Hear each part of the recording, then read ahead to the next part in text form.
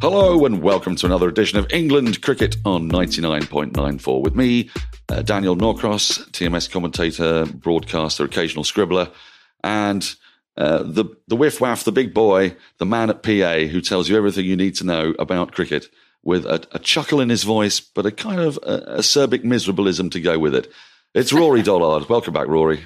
Thank you. I'll give you the chuckle there already, but the miserableism is yet to come. I think there's going to be plenty of chance for it to happen because today we are, unsurprisingly, going to look back on what was an epic test match. I don't know if you can have an epic test match that contained the third shortest number of balls that an England side has faced at home in its history, exceeded only by the 1888 Lord's Test, which I didn't attend, contrary to rumour, between England and Australia, and the 1995 England-West Indies match at Edgbaston, which was played out on an absolute terror track. Lord's was not a terror track, but England managed to survive just 82.4 six-ball overs. It was the 8th shortest test match played on English soil in its entire history, and it resulted in a massive win for South Africa. So today we are going to look at three specific areas of that game, starting with South Africa's performance, how they steamrolled England, Stokes' captaincy, which had some intriguing aspects, it has to be said, and many a talking point, and what, if anything, will change with the upcoming second test match taking place at Old Trafford later this week, starting on Thursday. So to kick off, those are the raw bits of data, Rory. How on earth did South Africa do that? It was a wonderful bowling performance. But to bowl out England twice in 82.4 overs, is that English failings? Was it South African genius? Combination of the both? Was the wicket a terror track? What did you make of it? Yeah, I'd like to start by saying England are living up to their promises. They told us they were going to come off the rails. They insisted, in fact. They left absolutely no room for doubt that it was going to go wrong. They were quite enthusiastic about the fact that it was heading for the wall at some point, and we reached it the first time of asking against South Africa. So they were clearly a step up on the opposition that we've had over here in England so far. Not in terms of pedigree, because that New Zealand team, that India team, the attack certainly are excellent, elite teams, but they were both, for various reasons, not quite at their best. And this South Africa team turned up and they gave a super account of themselves and actually really played up to their ceiling, really, in terms of what they could expect to do in the first test of a series overseas. Kagiso Rabada was man of the match, player of the match, I should say. Arguably, Anrich Nortje's 6 wickets and when they happened and how they happened, you could argue were just as, if not more important, supplemented by Lungi Ngidi, who in the second innings sort of dusted off the rustiness of the first innings, which he only bowled 5 or 6 overs.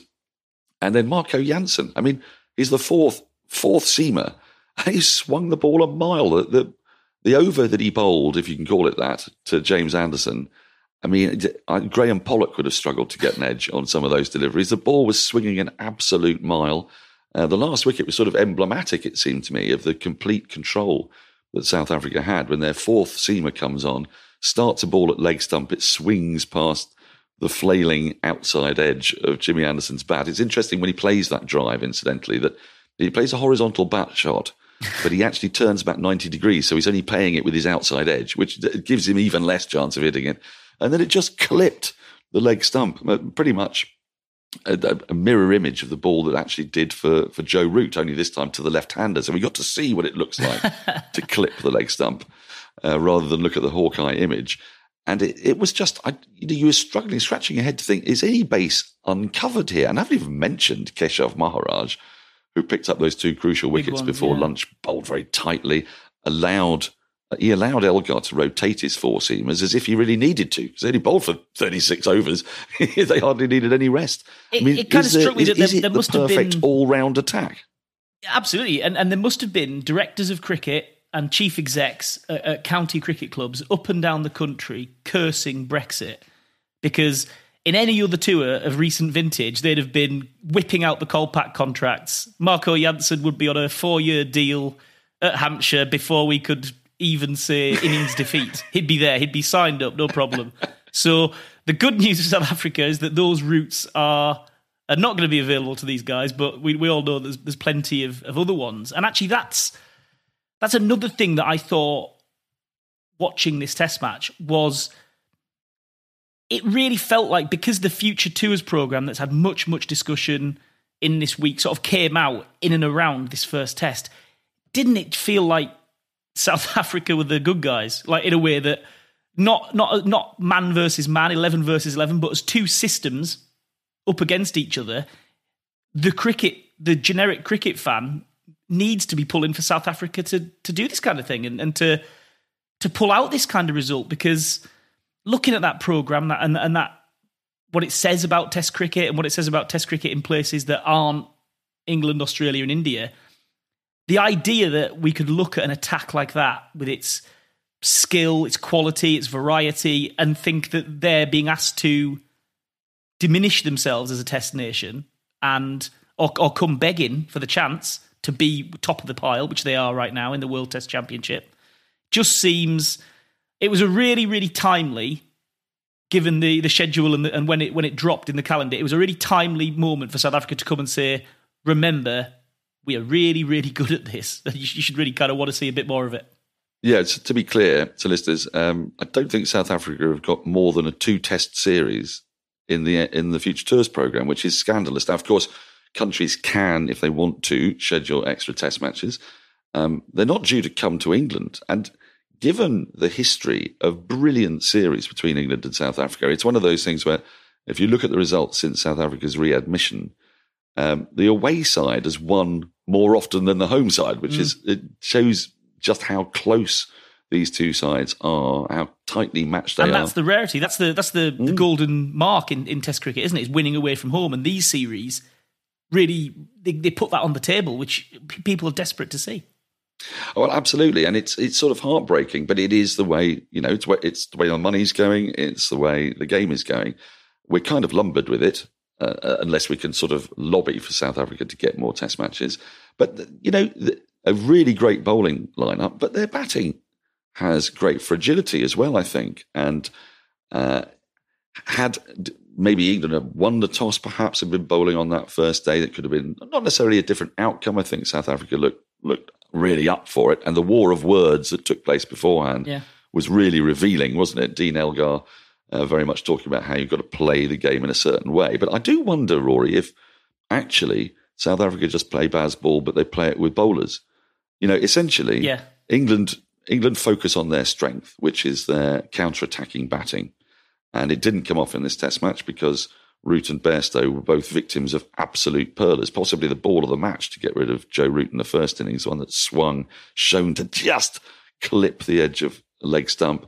And, Johnny Bairstow getting a 93-mile-per-hour full ball when he's just walked to the wicket. These are bowlers, incidentally, just as a sidebar, who hadn't had any warm-up. We talk a lot about how Matthew Potts looked a little bit undercooked and Anderson and Broad, were they a bit rusty? Well, the South African bowling lineup, most of them, apart from Jansen, hadn't played in the warm-up game against the Lions. Rabada was, we thought, potentially out of the game with an ankle injury. He bowled 19 of the 45 overs in England's first innings. They were, in theory, undercooked, but their version of Bazball is to come at you really hard with their bowlers. England's version of Bazball is to come at you really hard with their batters. It seems to me that they're sort of arguing over a misconception. I think Stokes actually wants to be that bowling captain. I really think that's a big part of his idea. He hasn't quite got the raw materials to necessarily play the way he wants to. I look at Anrich Nortje going at 6 and over at one point or something, and steaming in and grunting and firing hard and nasty. And I think Stokes wants to throw the ball to him. That's what he wants to do, actually. And he is quite a sympathetic bowling captain. I think he. I suppose the new philosophy in terms in the field is there's always going to be slips in, there's always catches in, and he's always asking them to get the thing done. And actually, England bowled them out in 90 overs for 3-2-6. Probably Ben Stokes takes that and thinks we did roughly, give or take, on that pitch what we'd like to do. But he doesn't have Wood and Archer and Stone even, perhaps. And I think he's having to to manufacture it through bluster and a bit of bluster and blow, because he hasn't got the really, really quick, aggressive, nasty bowlers. And he ends up, bowling those long spells himself, I suppose. But it's interesting, I think, isn't it, to see that we've got these two culture clashes potentially. And in the first innings, England went at 3.66 and over. Then South Africa scored at 3.65 and over. It's almost identical. And we talked ourselves into this idea that Dean Elgar was going to suck the life out of, deflate England's balloon, and they scored at virtually an identical rate over the course of the innings. Yeah, well, let's move on to Stokes' captaincy, because we'll have more time to cast our eye over South Africa when we preview the next test. But you're dead right. But Stokes' captaincy was what allowed them to get at 3.65 and over, and there was a lot of head scratching in a lot of boxes and in the media centre down below at when you've got two quite scratchy left-handed openers. I mean, Cyril Ervier played a fine knock, a crucial knock in the end, but you did wonder where his runs were going to come from unless there were 5 slips and acres of space outside the off-stump to allow him simply to push the ball into that gap. And it was as if Stokes was saying, well, the normal shibboleths that he has worked under, the captains that he has played under. Stokes talks about little else other than shibboleths, I must say. Yeah, it's his favourite word. But at 138 for 1, indeed 148 for 2, with South Africa 17 runs behind England, I was looking at a field of 5 slips. Now, Root, Cook, Strauss, pretty much any England captain of the last 20 years would have been bowling dry. They'd have been saying, right, what are you going to do? How are you going to score a run? Stokes is so fidgety. It's almost like he has ADHD. He just, if something hasn't happened, that ball, something has to happen to the next ball. Now, I actually think that you're right. I think in the greater scheme of things, you end up at the same place, only a bit quicker. You end up with South Africa bowled up for 326 in 90 overs instead of bowled up for 326 in 120 overs. So not great if you bought a ticket for Saturday, but absolutely fantastic if you're watching. But at the same time, it is baffling. I mean, the 5 slips that allowed Marco Jansen and Keshav Maharaj to go at 10 and over in the last hour before the close. And that was sort of, I mean, England, I think, had lost the game through South Africa's brilliance with the ball. But you did wonder when you're watching that, could you not have restricted them to 2.5 and over in that last hour? Bowled a bit more Jack Leach, have the new ball the next day, Anderson and Broad, start of a new day, new ball, pick up your 5 wickets, concede a lead of 100 instead of 160. That would have been the prudent way to have gone. But Stokes cannot bear to be out there without something happening. I was watching that, and there was a change in the field every couple of balls. There was also, Rory, something that was reminiscent of the great TV miniseries Bodyline, which was that I was turning to Vic Marks and saying something, then I looked down, and it looked like someone had just thrown up 11 cricketers onto the outfield, because there was a short, long leg, a long, short leg. There were 3 mid-wickets making an isosceles triangle. There was a backward point. There was a fly second slip. At one point, there was a cordon of fly slips, but that's another matter. Never seen such a thing.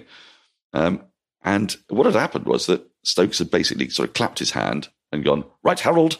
And although he was the Harold, in this case, Harold Larwood. Yeah. And everybody knew where to go. So this isn't just a formless plan. It is a detailed plan in which the fielders know where to go and what the expectation is of it. And I'm struggling to argue with it, even if it looks mad. Yeah, he wants it. It's like we said even in the previous pod. He wants, not only does he want, the game has to be advancing. And it can advance against them, because at least then they know what they're up against. They do want to find out the end game, England, don't they? Like they want to, I don't know, they're not going to watch the credits on Netflix, this England team. They skip into the next episode every time, probably halfway through the previous one. They want to find out where the setup is, because that's where this team want results. And they know they're going to lose some in the pursuit of winning them, and they want to find out what it's going to take to win a test match.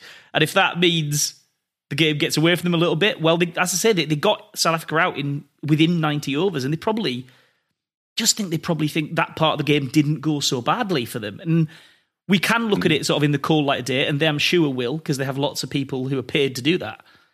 But they'll look at it, and I don't think they'll look at that second innings, the South Africa innings, and think that's where the game disappeared from them. They'll say that probably functioned, And clearly people within that could have done better. Some of the bowlers weren't absolutely on it. Stokes did really well, particularly. Some of the bowlers weren't quite where they could have been, but I don't think England will revise that and suddenly come away with the idea that they let the thing go. I don't think they believe that. I think some of the things that had a bit of teeth gnashing and head scratching, they'll just say, well, catch up. That's what we're doing.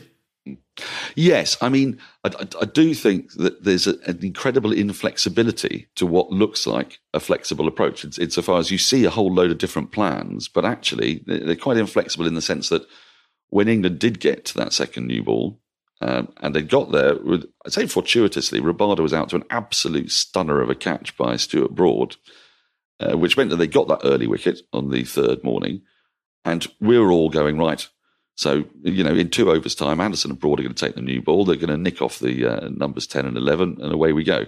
Instead, we had to wait for sort of 50 minutes. We had to wait for Stokes and Potts to get exhausted before Broad and Anderson were allowed. Well, Anderson didn't even come on in the end, did he? But allowed Broad to come on, hanging outside the off stump and nick him off. And they might think, exactly in the cold, harsh light of day, we could probably have gone to that plan sooner, like the moment the new ball's available, because we've got 1,209 wickets, many of them with the new ball standing there, currently unused while I'm wanging it in. But yeah, I think you're absolutely right. You get to a certain place, and which was probably the same place. And actually, it could have been very different in the first passage with the new ball in South Africa, at the beginning of South Africa's innings. Ball beat the outside edge a couple of times, a few absolute pearlers. But I thought Alistair Cook summed it up, really, England's bowling attackers. He wanted to start a new podcast called Jaffers and Junk, because in between bowling absolute jaffers, for example, Matthew Potts, a bowler who was startling in his accuracy and parsimony in the first 4 games he played, was serving up some pretty horrid pies, and he looked basically rusty. He looked out of the groove, which was an issue it's an issue that English cricket has had for a couple of seasons now because of the way their red ball cricketers are set up to play a whole load of cricket before June. Then they look on it, and then they don't play any red ball cricket until August, and then they're off it. This, incidentally, will not be a problem next year. Potts did play a couple of games in the 100. And yes, he did, yeah. It's like he's maybe just catching up to where his game is. We can get onto the makeup of the team for the next game, but it's not as though he went and got everything and changed his lines and lengths to white ball lines and lengths, because I'm not sure he actually got that part cracked either when he went over to the Northern Superchargers. Another thing, though, with Stokes' captaincy, I think was worth a little reflection is I heard Steve Harmison on TalkSport, and he's a real Durham guy. He's happy to go into bat for these guys, and he sounded the alarm about Stokes bowling himself into an early retirement. And well, he's having to do that, Rory, because he hasn't got he hasn't got somebody who can bowl to his plan, and there's no actual sign of anybody becoming fit in the near future. Exactly. I mean, what on earth are they going to do in Pakistan if that's the plan? Because they're going to go to a bouncer barrage after about 25 overs on a flat deck in Rawalpindi, and Stokes is going to have to bowl them all, unless Mark Wood, Jofra Archer, or somebody of that ilk is back. And that was sort of the stark.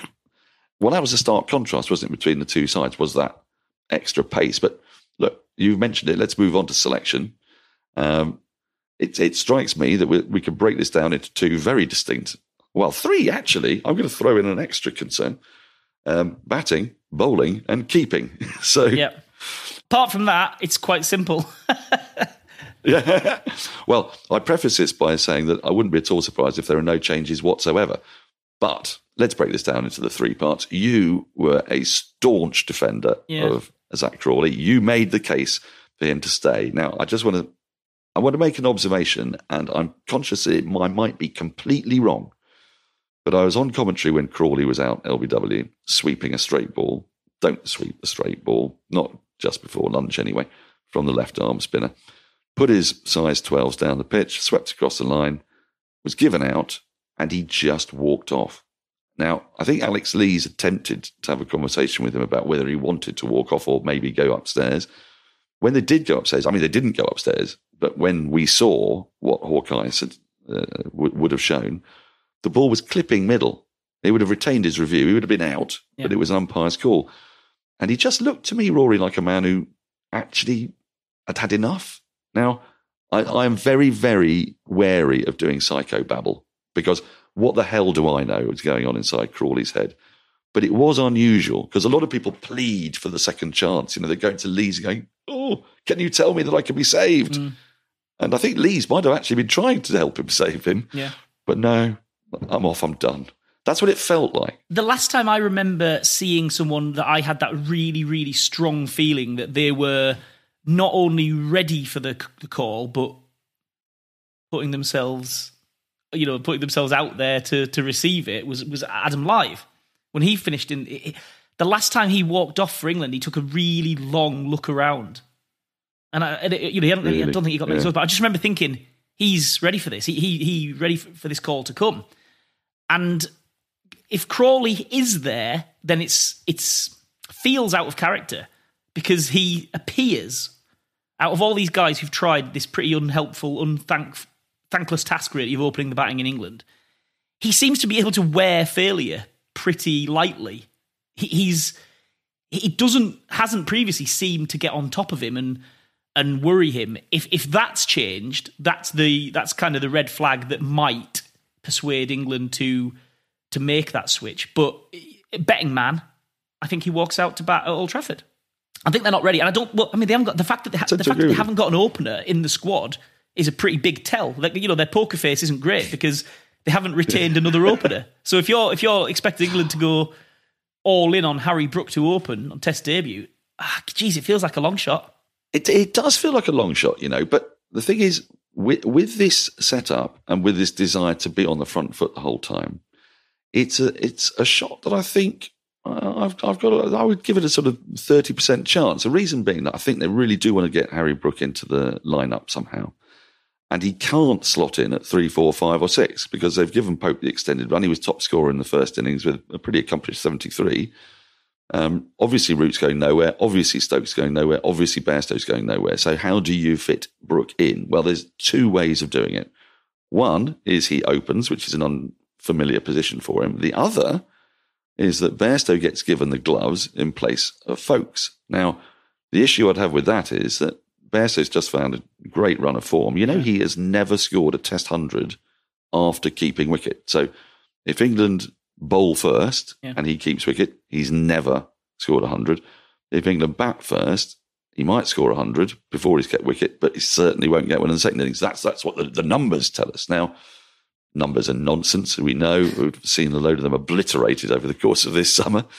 But do you think either of those might be a possibility, that you squeeze Brook in anyway and Folkes just having a little bit of a scratchy run with the bat, and he's also up against very, very quick bowling, and that has looked like it's unsettled him a little bit, even if his glove work's been fine. Yeah, the appeal of Brook now is overwhelming because he's in this run of form and it's extended. It's been good year last year in various scenarios, formats, and now it's exceptional this year, and he's averaging 107 or whatever, and he's got 140 against this South Africa team, if not the same attack. The idea that you open the batting with him, it's a little bit of a funky plan, and I could have seen them entertain the idea by opening the batting with Harry Brook in the Lions match, because it was apparent that that's where the slot was. We know, as you say, 3 is locked now, 4 is locked, 5 is locked, 6 is locked. So they knew that by their own decisions and by their own selection that the possible vacancy was up at the top. So when they pick that Lions match, they are picking 2 openers. If they had given Harry Brook a shout in a game that was ultimately not a first-class match, not going to count against him, seems strange that they wouldn't have a look at that, because if he goes and gets 100 then it's a walkover decision, isn't it? Then you've given him an outing, and you've got a little bit to work with. To bat him I think he batted at 4, did he, in the Lions match? To bat him there and then throw him up and ask him to open, it looks like it's asking for trouble. The idea with Folkes appealing in a different way, but I think England can only get there by demystifying the idea of dropping someone. Because this team this setup, Stokes and McCullum, haven't dropped anyone yet, right? I think that's right. Yeah. Basically, Parkinson is the only person, and he was left out of the squad having come in as a concussion replacement, but they haven't dropped anyone yet. Now, they could demystify it and just say, Folkes is still the best wicketkeeper in the world, as Stokes has gone out of his way to say 2 or 3 times. He's done it unprompted. He's one of the players, Folkes, that Ben Stokes has picked out to pump his tyres up hard. But he could demystify the whole thing, especially given the fact that we're going to Pakistan and they're going to have to rebalance the team anyway. He could just go, yeah, Ben Folkes still the best wicketkeeper in the country, great option. Just fancy restructuring this side for a couple of tests against this South Africa team, and he could suck some of the heat out of it. The more they don't change the team, the more a dropping feels like a cataclysmic event or a final judgment on someone. And moving at this point, and it doesn't look like Folkes had quite a nice start to the summer with the bat. He was quite calm, and he has largely overperformed, I think, against what people expect him to do, because he gets talked down a little bit sometimes.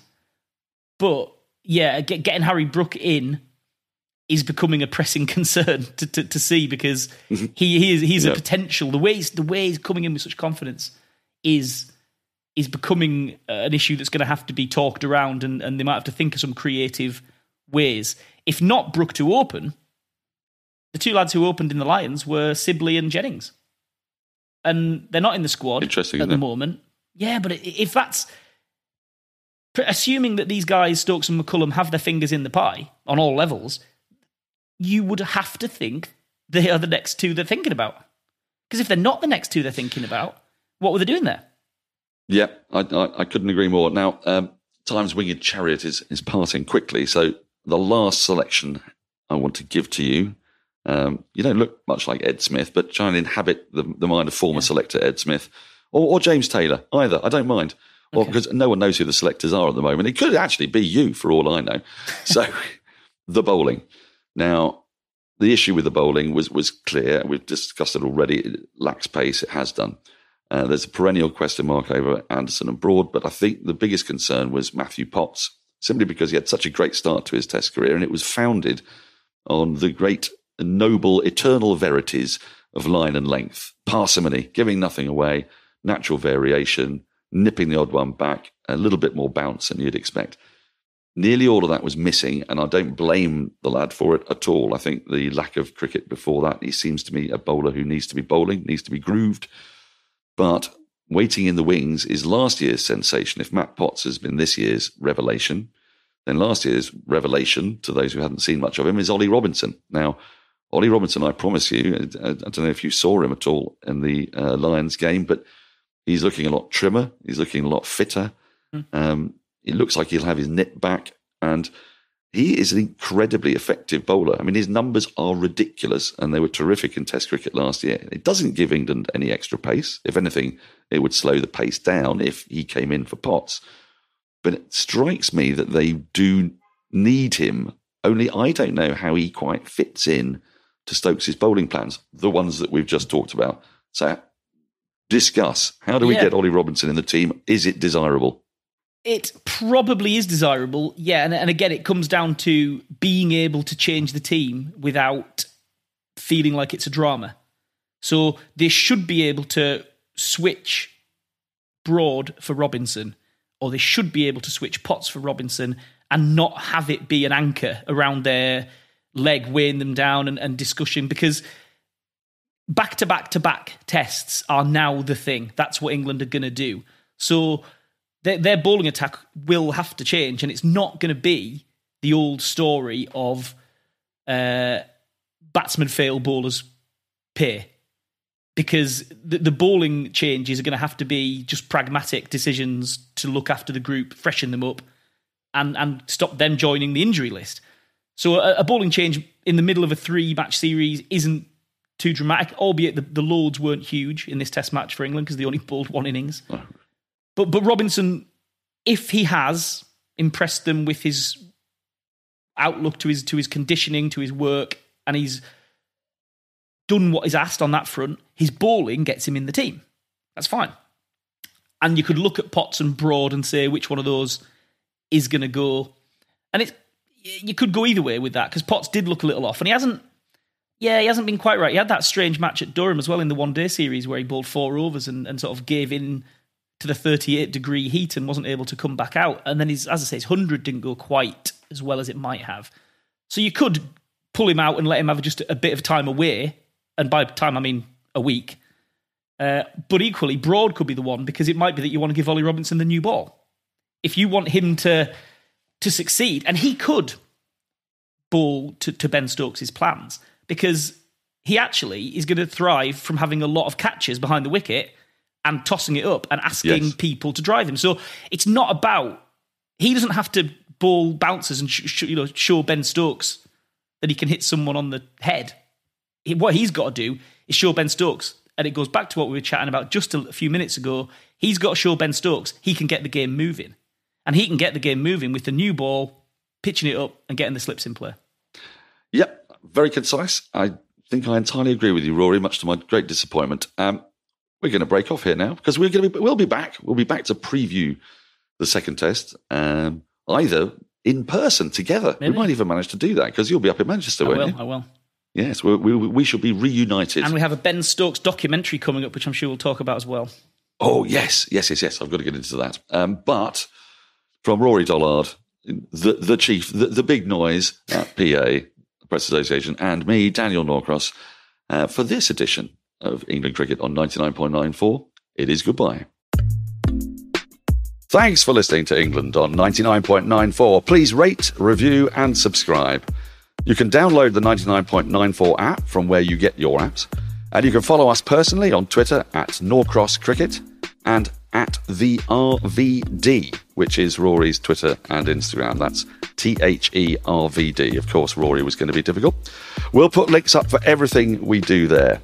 Remember, if you love cricket, then 99.94 is the home of cricket audio. Follow them for podcasts and commentary from the world of cricket. Yep, sort of.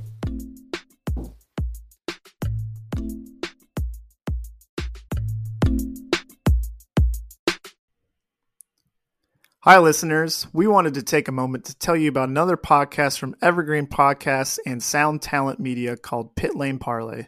Pit Lane Parlay is the go-to podcast for IndyCar and motorsports-related news.